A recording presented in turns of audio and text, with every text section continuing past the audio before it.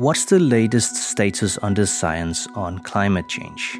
Which effects are irreversible? Which do we actually have the possibility to prevent? Today I talked to Dr. Deborah Roberts, one of the 6 co-chairs of the IPCC. In a world, for example, where you have heat domes across the West Coast, North America, you have massive floods in Germany, you have devastating wildfires at a continental scale in Australia, that there's no escaping, there's no out for any particular ecosystem or community. Everyone will be impacted by climate change. And so, quite frankly, now, no one is safe. Welcome to Planet A, a podcast on climate change. My name is Dan Jørgensen. I am Minister of Climate, Energy and Utilities in Denmark. In a series of conversations, I ask some of the world's leading experts, policymakers and activists how to stem climate change. We, the human species, are confronting a planetary emergency. For more than 30 years, the science has been crystal clear. The reason I believe we need to act now is because the facts are staring us in the face. The time to answer humankind's greatest challenge is now. L'accord de Paris pour le climat est accepté. So this gives us the best possible shot to save the one planet we've got. There is no plan B because we do not have planet B. You're listening to Planet A, a podcast on climate change and what to do about it. Today I'm speaking with Dr. Deborah Roberts. She's one of the 6 co-chairs of the Intergovernmental Panel on Climate Change, better known as the IPCC. The IPCC is the United Nations body for assessing the science on climate change. Dr. Robert was lead author on the IPCC's 5th assessment reports and has since 2015 been working on the 6th assessment report that was published just a few weeks ago. Dr. Roberts holds a PhD in urban biogeography. For the last 3 decades, she's worked as a civil servant and now heads the sustainability and resilience function of the South African city Durban. Internationally, Dr. Roberts has served as a member of the South African UNFCCC negotiation team. She also served as an advisor to the United Nations Secretary-General's 2019 Climate Summit. Among her accolades, she was included on the Climate 100, a list of the world's 100 most influential people in climate policy. Hello, Dr. Roberts. Hello. First of all, let me thank you so much for your important work. The IPCC provides us with essential information, not only as policymakers like myself, but also, I would argue, as a citizen. I mean, all citizens on this planet can benefit from this important work. So thank you so much for that. Now, let me ask you as a starting point, what, in your opinion, is the most important conclusion from the recent report, Impacts, Adaptation and Vulnerability? Well, thank you for that question. And certainly, to me, the most important message that emerges from this, as you say, enormous volume of work, undertaken by our 270 authors across 5 years, is a very clear wake-up call.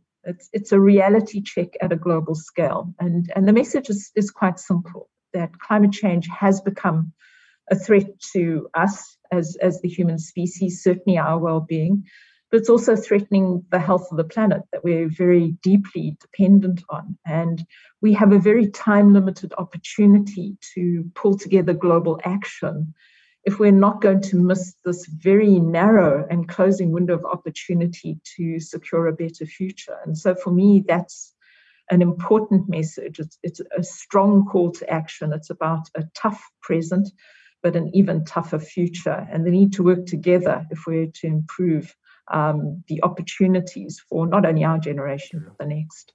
You identify more than 130 key risks related to climate change, including biodiversity loss, wildfire risks, reducing food security, reducing water security, and so forth. Can you expand on those risks and how they're interconnected? So if you have a look at our report, it's structured around regional and sectoral chapters. And if you look into those chapters, you'll see that a whole range of key risks are identified in those chapters. And in fact, if we pull those together, From the regional stories we've curated in our regional chapters and the sectoral focus we have in our sectoral chapters, we have over 130 key risks across the report. And these are really called out because these are the risks that could become severe under conditions of climate hazards, exposure, and vulnerability. So they're not the only risks, but they are the ones that could become severe. Now, it's obviously very difficult to work with 130 key risks. No policymaker would be able to manage that. And so what our authors have done is to pull those key risks together into clusters, and we refer to those as representative key risks. So they provide us with a way of understanding this very big list of key risks and looking, as you say, at the relationship between them. And those clusters really relate to risks in important ecosystems, such as low-lying coastal systems. And you'll see that our report has, for example, a particularly strong focus on cities by the sea. It calls out the systems of risks that we see in terrestrial and ocean ecosystems. Also importantly, calls out key infrastructure, our networks and our services, so a reflection on the risk in the built environment, looks at living standards, human health, and obviously a very strong focus on important sectors like water security, food security, and increasingly, I suppose, in the world that we live in, peace and mobility. So the key risks are clustered together in that way. And I think you can see from that relationship, what we are looking at is a whole series of ecosystems that are interrelated, because obviously our low-lying coastal systems are impacted by what happens on land and indeed in the ocean.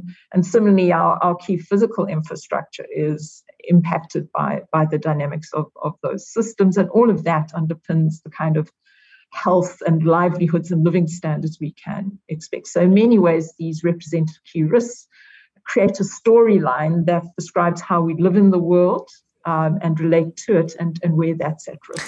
Yes, and it's a frightening read, to be honest. And one thing that, even though I've been following this closely for a few decades now, one thing that actually did surprise me a little bit was that even if we stay below 1.5 degrees in temperature increase, which is what we're aiming for with the Paris Agreement, even if that happens, which is, some would argue, quite unlikely, but nevertheless, that's what we're all fighting for.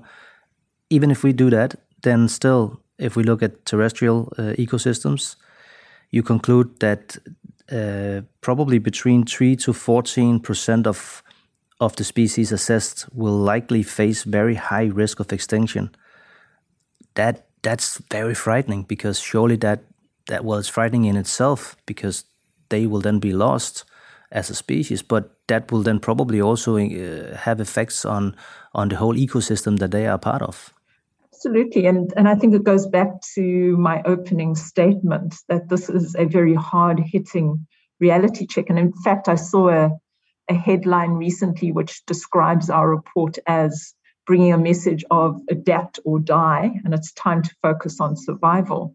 And I know one always wants to bring a hopeful message, but I think one can only find hope if we are fully honest about the challenges that we face. And certainly in terms of the figures that you are quoting, our report does say that 3 to 14% of the species assessed, and these are terrestrial ecosystems specifically that the figures are quoted for, will likely face this. So animals living on land, right? Will face a very high risk of extinction, but we have to remember that it is qualified by the number of species assessed. And if you look at our report, we've assessed tens of thousands of species globally, but not all of them. So this figure doesn't mean that 3 to 14% of all species will go extinct, but of those assessed by the scientists to date, and those number in the tens of thousands, are at very high risk of extinction. And as with everything else in the report, that situation worsens as global temperatures increase. So,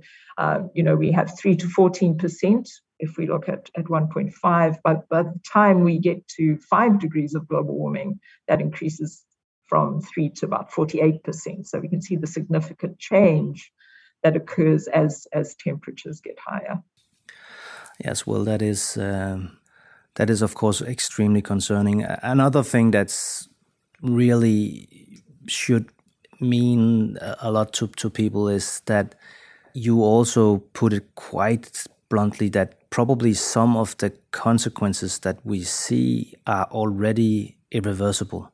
So even if we succeed in the future with our climate policies, even if the political momentum all of a sudden appears and we will make the drastic changes that we need globally to stay below 1.5, some of the changes will be too late to do something about. Can you expand a little bit on that?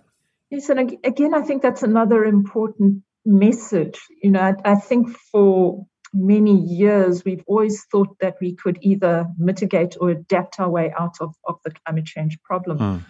Unfortunately, we've pushed the planetary system to the point that some of those changes, as you say, are now irreversible. We can't go back. And I think that's an important realization, is that there is no easy way out of the predicament that we now face. And certainly, probably the clearest example of something that's irreversible is if we see a species going extinct. So we lose a species to the world. And we cite two examples, one of a toad and one of a rodent-like species that have already gone extinct as a result of climate change, which means they've disappeared from the world. But there are other elements that are also becoming irreversible. So if you think about the ecosystems across the world, some of the most iconic are forests, our coral reefs, where we have the loss of species that make up those habitats. So when we get mass mortality or mass diebacks of trees and coral, they give structure to those ecosystems. And when those key structuring elements disappear, then we get irreversible shifts in some of those ecosystems. We've also seen this increased frequency and severity and duration of extreme events, things like wildfires and droughts, and we've seen those across the world. And those impacts, those extreme impacts, can in fact have irreversible impacts on the ecosystems they impact on. So not only are we losing species, but we're changing the very structure of the ecosystems within which the species are located and survive and thrive, and those changes are seen to be irreversible. We also know, and this is a constant message in the report, as global temperatures increase, the risk of more irreversible changes lurk on the horizon. And so we reflect on not only what has changed irreversibly now, such as species loss and structure of some key ecosystems, we reflect on the fact that there will be changes that are likely to be irreversible coming in the future. And those are in sensitive ecosystems, so coastal ecosystems, mountaintops, our tropical coral reefs. So again, as we cross 1.5, the risk of irreversible impacts in those ecosystems also begins to emerge. Quite often, I think and I fear that when discussing these things in my own country, for instance, or in Europe in general, and probably also in a country like the US, that many people, even the ones that are quite concerned and that really wants to take action, they probably don't realize that this is also something that will affect them and their lives. My point there is that we focus a lot, with good reason, on the poorest countries of the planet and of the global south, because they will be hit the hardest. And I'm obviously not arguing that we shouldn't be concerned about that, but my point is, it's quite clear that we will also be affected in Northern Europe, for instance. Can you say a few words about that? So if you live in New York in the US or in Copenhagen in Denmark, what kind of a world are we looking at if we don't manage to keep the temperature increases below 1.5? And I mean, that's a very interesting point. And in fact, I've just come off a webinar just prior to this where we were discussing this very issue. And in fact, the report sets up a very clear narrative. It creates a kind of new DNA for the climate response story, in that it indicates that the whole of humanity and the whole of the planetary and associated natural systems are so intertwined that there's no escaping, there's no out for any particular ecosystem or community. everyone will be impacted by climate change. And so what we have is a story about a whole of society approach, not only in terms of response, but in terms of impact. Quite frankly, now, no one is safe because of the level at which we are beginning to change the world. So those representative key risks are not only for the developing world, because certainly the developed world is as equally undermined as the developing world is if we no longer have access to clean air and clean water. All of our development paths are dependent on a reliable and stable planetary system. So unfortunately, there is no escaping the climate challenge. And if we're to tackle it successfully, and certainly that window of opportunity to do that is very narrow, but if we are to be able to act ambitiously and fast enough, it's going to require everyone pooling all of our resources to be able to do that. So not only are we all impacted, but we're all going to have to do the heavy lifting that's required to move forward. And it's an important point because, there probably are examples of politicians, voters, that think, okay, well, this is a problem, sure, but it's not really that big a problem for me. So I'm going to be more concerned on things that influence my everyday life. And surely there will probably also be players out there on the market, companies, corporations thinking, well, I'm not put here to save the world. I'm put on the earth to make some money for my investors. And to them, we can now say, well, this is actually also in your self-interest, even if you're situated in Denmark or the US or wherever, as a company or as a citizen, if you live there, you will also be affected.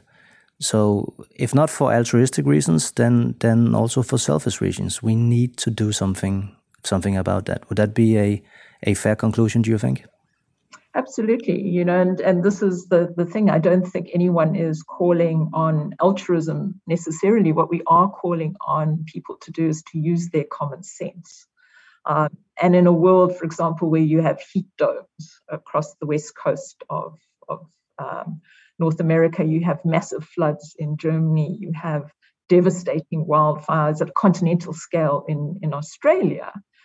Just self-preservation should be motivation enough. It is clear that even the more developed parts of the world are deeply challenged. And under those sets of circumstances, you cannot have sustainable development. There can be no prospect of health and well-being under those sets of circumstances. And certainly in a deeply unequal world, there similarly can be no prospect. So while the developed world needs to take stock of the fact that its reality is changing, it also needs to realize that unless it assists in changing the reality of the developing world, its options for the future are also going to be narrowly constricted. And so really we're calling for a new social compact, a new empathy between ourselves in order to move forward. And there are some who have and some who do not have. And we need to look at finding new partnerships that allow us to create a more equal society, not only within countries, but between countries. And that really is going to be the only way for everyone to move forward successfully and for everyone to have the chance of a future which is healthy and safe and sustainable. I think that's an extremely important point, and maybe it's time that we start looking at climate policy as being integrated with almost all other types of politics. I mean, it's about security. It has to do with equality in economics. So also how do we distribute the goods that we have on this planet? It's about health. It's about migration. It's difficult actually to point to a political sphere where the effects of climate change will not be important. As well as it's fair to say that it's important to know that if we are to solve this problem, it's not just a question about simply having a different energy policy, even though that's important, obviously. We need to look at this in a holistic way. Would you agree with that? No, absolutely. And I think in my day job, I'm a local government practitioner, so I'm very interested in the action part of these discussions. And to me, I think climate change ceased many decades ago to be an environmental issue. It's often been characterized that it's simply a development issue now, and particularly it's a sustainable development issue. If we're to have the prospects of providing everyone with access to basic services, healthcare, the prospect of a decent and dignified job, then we have to think about climate change as a development issue, because what climate change does is it makes worse all of the existing problems we have, and exacerbates the development inequality. So to me, climate change is really a development issue. It's a sustainable development issue.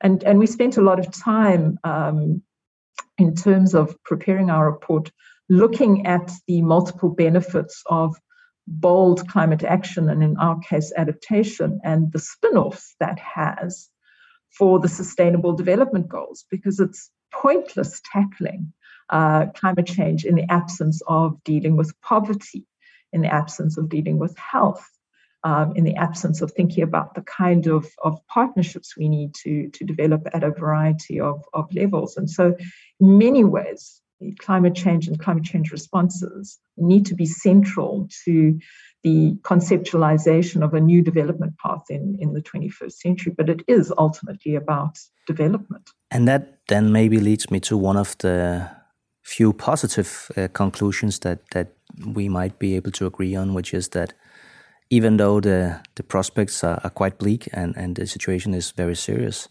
there are also reasons for optimism. I mean, the fact that all of these things are interconnected also poses a great opportunity.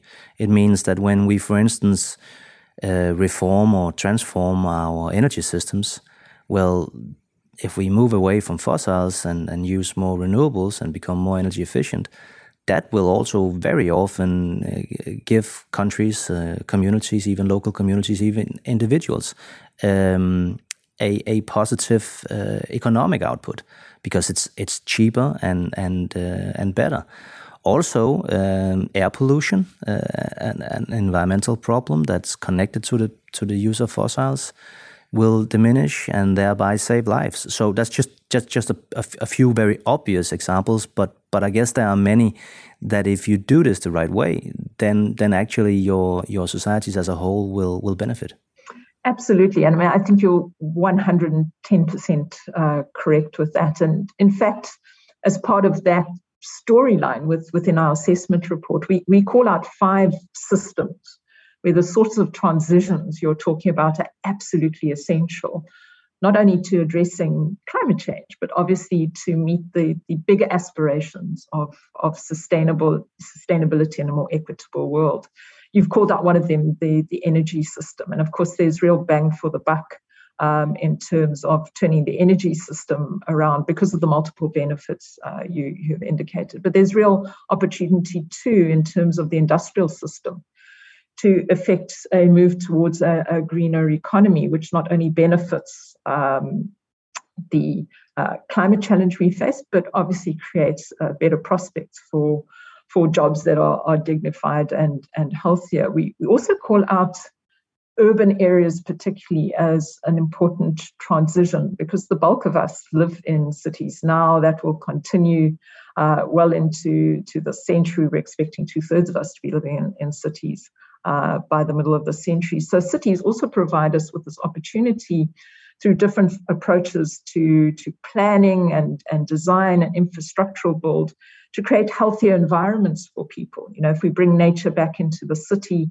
and have green areas running through our cities, that helps us deal with flood risk and reduce the impact on infrastructure, but also improves mental health and well-being of our cities' residents. So cities and the way we plan them offer up an enormous opportunity, and that's particularly the case in the global south because of the big infrastructural build that's still to come in our urban areas, and in the north because you now need to be renewing old infrastructure. So there's this enormous global scale, but admittedly time-limited opportunity to use cities as a way to turn things around. Obviously, the way we structure society is another important transition. So there are issues, for example, of gender become important, the consideration of ethnic groups and indigenous communities and people living in informal settlements who sit on the outskirts of decision-making need to be brought in. And that benefits us, because by bringing more people in, we get more people who are capable of responding to the challenge, and that benefits everyone. And then obviously the way we treat our ecosystems becomes really critical to supporting the entire development chain. And then we argue that goal of planetary health and ecosystem health is vital in underpinning human health and well-being. So if we look at those opportunities for action, both at the ecosystem level, the urban level, the energy level, the industrial level, the societal level, there are real intervention points that we can begin working on now in order to begin to turn the tide and keep that window of opportunity open so that we can ultimately get through it. Very good points. I want to ask you also about the dilemma that's connected to economic growth, because on one hand, some people might argue that, well, the way we use the resources on this planet is obviously unsustainable. That is partly due to the fact that we use too many resources. So therefore, obviously, a solution that's obvious is let's then limit growth. Let's cut down on the resources that we use. Let's recycle more and all of those things. Another way of looking at it would be, well, since we live in a planet where we still have hundreds of millions of people living in poverty, we owe them economic growth, for them at least. I mean, they need to have a better standard of living and thereby consume more. We also know that we will be 10 billion people on this planet in 2050 probably. Definitely many more than we are now. So talking about limiting growth is really not that realistic. We will have a growth in consumption on the planet. So therefore, the solution is probably to make sure that growth and that consumption is more sustainable than the way it is today. What would you say to that dilemma? I mean, I could answer that from the perspective of being a local government official, but also an IPCC co-chair. But let me stick to the report. I think what our report indicates is that this is all about achieving a better balance in society and with the planet at large. And certainly one of the major hurdles and barriers we identified to achieving not only an ambitious climate response across adaptation and mitigation, but also achieving the broader sustainable development goals, which touch on these broader issues of service provision, economic growth and decent work, industry, and so on, is this issue of inequity in the world.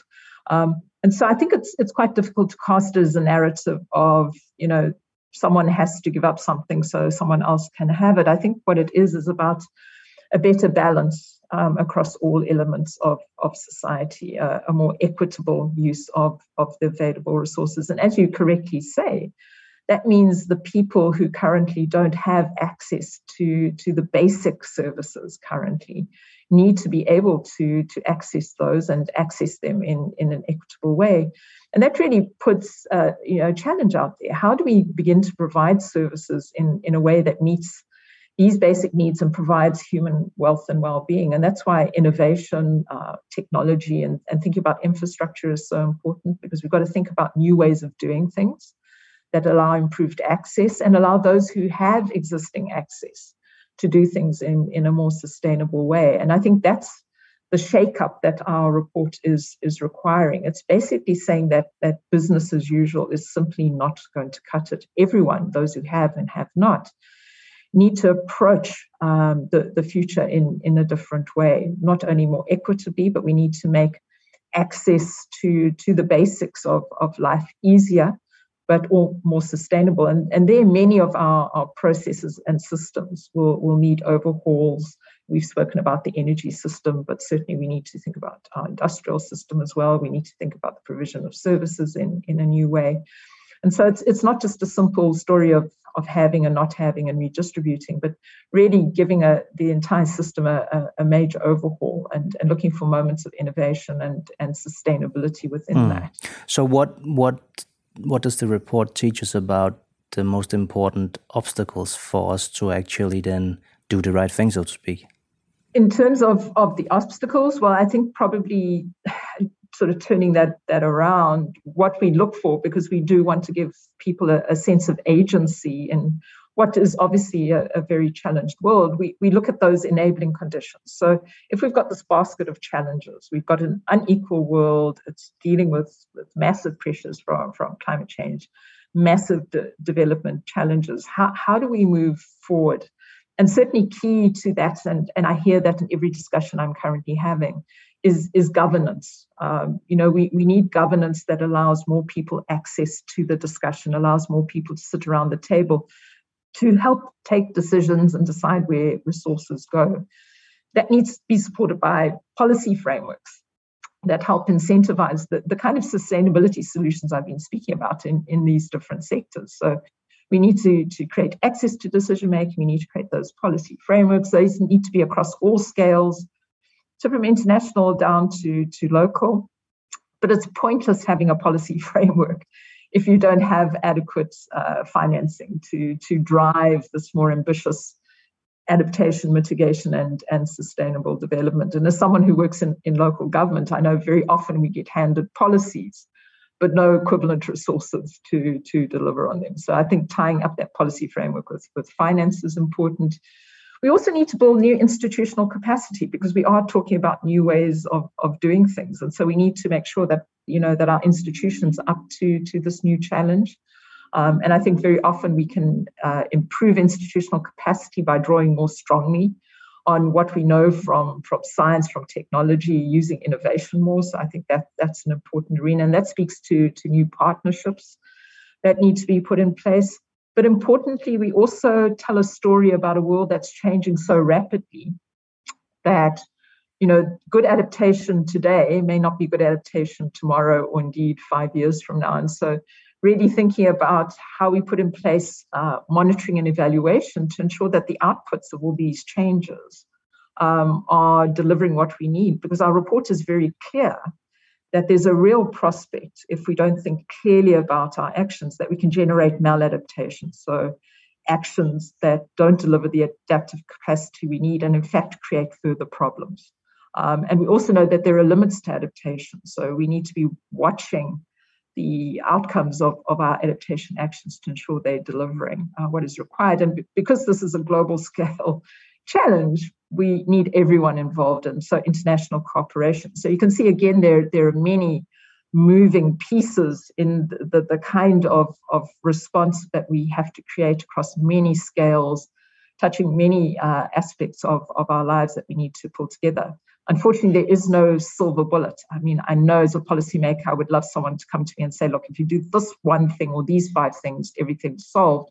The answer is not that, unfortunately. We have to be active across all scales, consistently monitoring what we do and informing the revision of our policies using data and evidence. So it's an ongoing commitment to a better world. It really is, and I also think that that's one of the reasons why the work that you do is so important, because when I, for instance, read your report, and by the way, I should just tell people that there is a summary for policymakers. When I read that, on one hand, it's clear that this is complex. It's also clear that we have many obstacles that we need to surpass before we can have success. But on the other hand, it's not that we don't know what to do.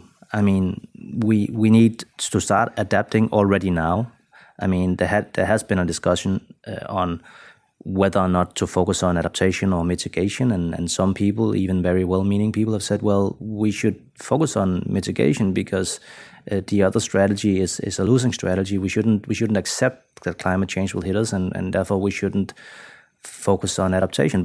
But now I think most people would agree that we need to do both, because climate change is already here and there's no way around adapting. But of course, that doesn't mean that there shouldn't be full speed also on mitigation. And if we all agree on this point, then really that is a very good point of departure for our further endeavors. And I can't agree more. In many ways, you have summarized where we landed in terms of our conclusions about the way forward. And we use the concept of climate resilient development, which simply breaks down, as you say, to the fact that we no longer have an option.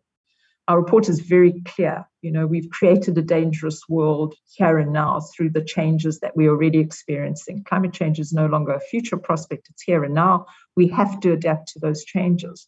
But importantly, we must prevent as many future changes as possible. That means ambitious mitigation. So adaptation and mitigation are now just opposite sides of the same coin.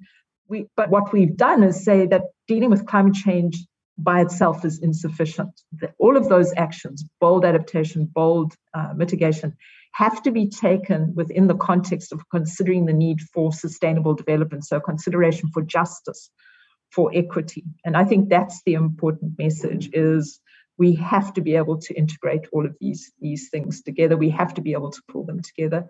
You can only fulfill such an ambitious mandate, because it is an ambitious mandate, if everyone is playing their part, which calls out that whole of society response. So, the chance or choice that we thought we may have had 2 decades ago about whether it's mitigation or adaptation, we no longer have that choice.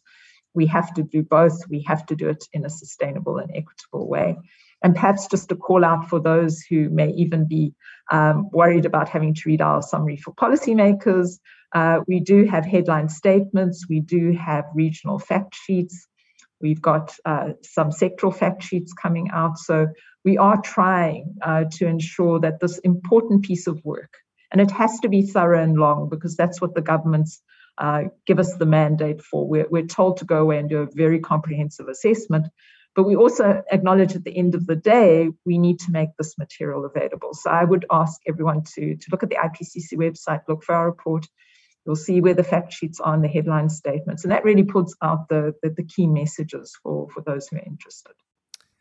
With that call, Deborah, I will thank you so much for joining me here in the podcast, and thank you again for your work. The IPCC is really an important voice, and it makes it possible for decision makers like myself, but also for basically all citizens on this planet to make informed choices and to prepare for the future, and hopefully also to change the path that we're on right now. So thank you so much. Well, thank you for this opportunity, not only to talk about the report, but to talk to an audience that I would not have been able to reach in any other way. And very happy, if anyone is further interested to answer any questions. And we can easily be contacted via the IPCC website. That's excellent. Thank you so much, Deborah. Thanks so much. Bye. Go well. Have a good day. You've listened to Planet A, a podcast on climate change and what to do about it. If you want to know more about the climate policies of Denmark, you can follow my ministry, the Danish Ministry of Climate, Energy and Utilities, on social media platforms such as Twitter, Facebook and Instagram.